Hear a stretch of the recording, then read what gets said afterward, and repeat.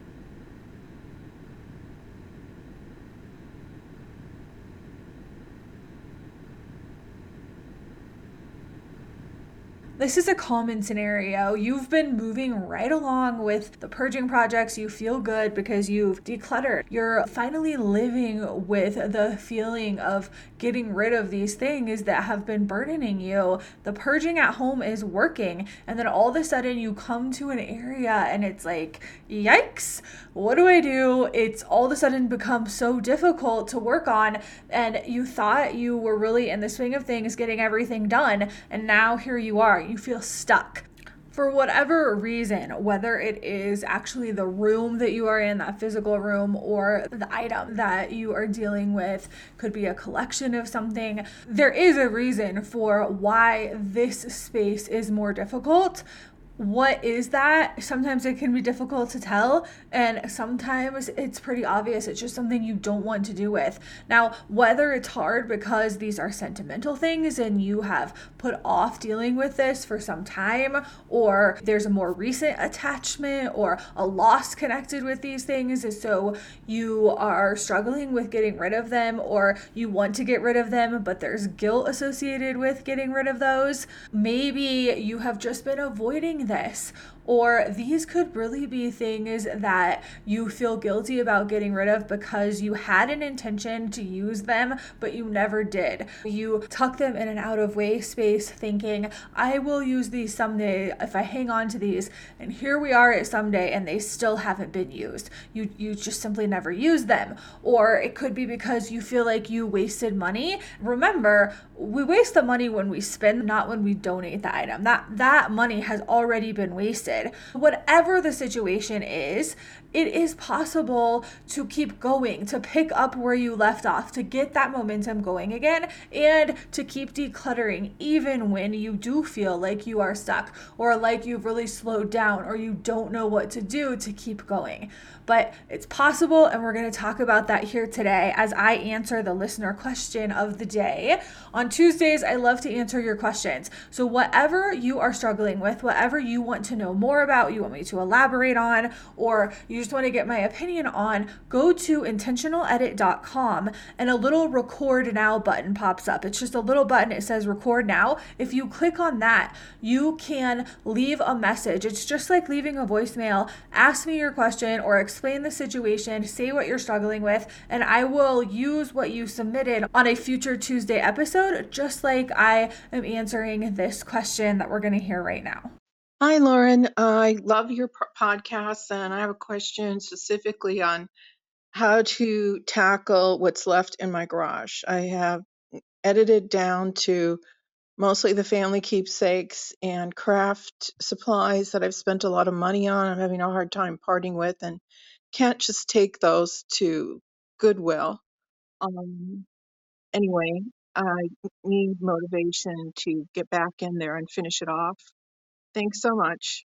First off, I have to say, awesome job for getting to where you are and making such progress through your home. I know the garage can be difficult, but here you are. You have made a tremendous amount of progress.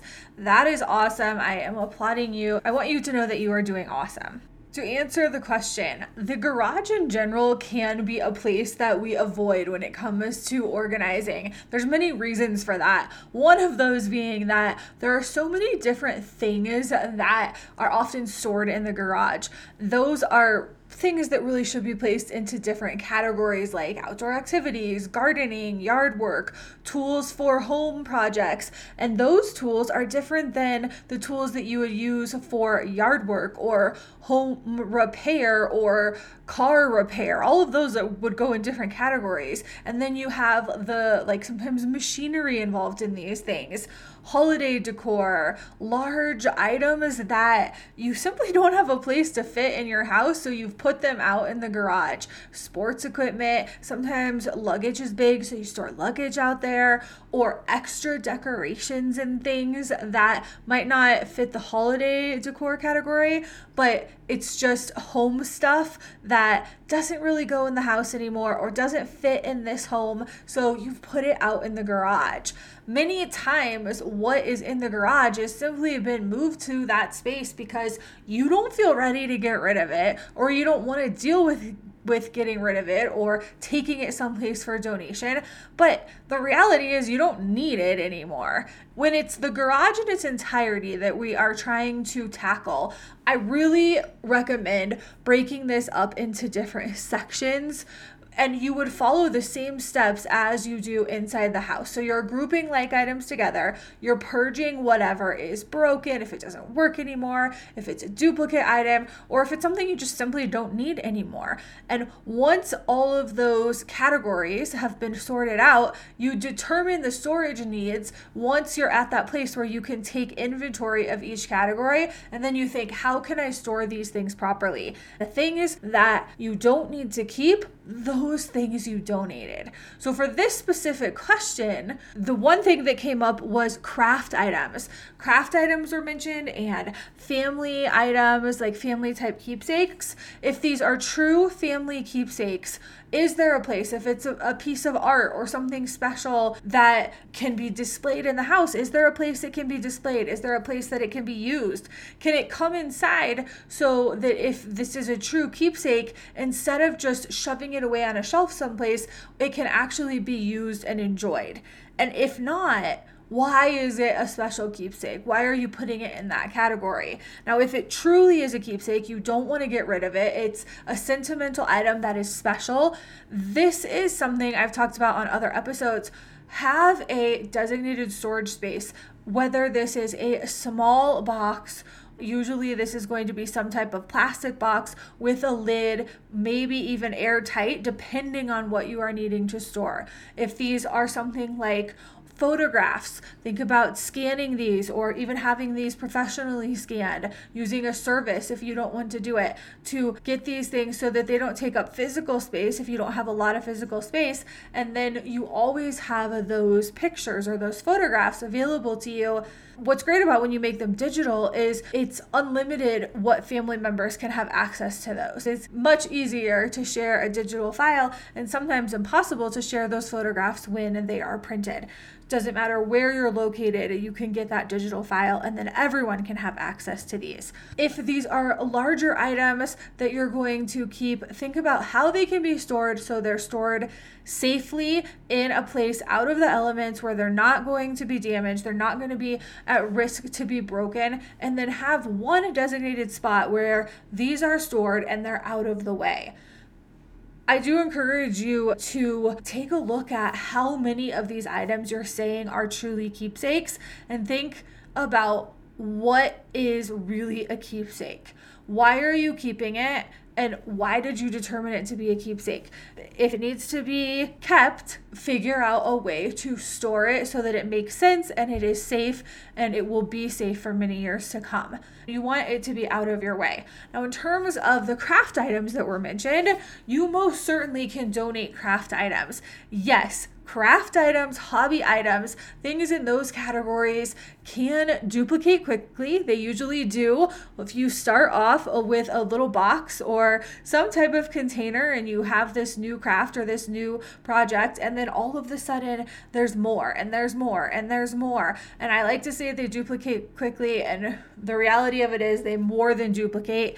It's not just the supplies that you need to do these crafts and these hobbies, but it's the tools that you need to actually be able to use the supplies. So if you are in a place where you are not involved in this crafting or this hobby anymore, find a place to donate everything. You can donate it as one big group. Usually, one thing I do recommend, contact a local school. Specifically look for the art teacher at that school. You can find these things by going to the website. Send an email to them, take a couple pictures, submit this email saying that you are interested in donating these items to the school, and put a date on there about 10 days to 2 weeks into the future. Put a date that if they don't contact you by that date, then you will donate them to another organization. If you haven't heard by that date, then you're going to donate those elsewhere. If there's not a school nearby or you can't get in touch with that art teacher, after school programs or programs like Boys and Girls Clubs or anything that is local and specific to where you live, you can reach out and contact those people. Just take a couple pictures of what you have. Write up an email that is a couple sentences. Don't make it longer than that, or they're probably not going to take the time to read it. It's no strings attached donation. All you want to do is get rid of this stuff on your part, and you want it to go to someplace that will actually use it. If you try this, maybe try one or two of these places. If no one responds to you, or if they say that they don't need it at this time, then you can take it to a donation center. Goodwills are usually huge. They're usually the large donation type centers and stores in our areas. They will take craft supplies. If you have smaller donation centers or smaller stores that you like to donate to, make a phone call to them and tell them what you have. Ask if they take those things, and if they do, put them in the car, drive them there, donate them. You are not using them for some reason. This craft didn't stick. You thought you were really going to get into this and you didn't. That's totally fine. That's completely normal. I think that happens more often than not. Someone else will want to be able to use these things, and they will be happy to get them at a much lower price than if they were purchasing them brand new at a store somewhere.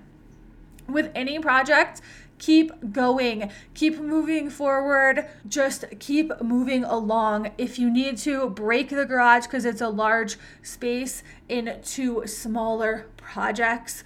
If you've accumulated a large collection of something, you can break that down into smaller purging sessions. Make it manageable for you for the time you have available to you. But whatever you do, keep moving along. Keep going. You are doing amazing. And before you know it, this project will be behind you and you will be on to the next thing too.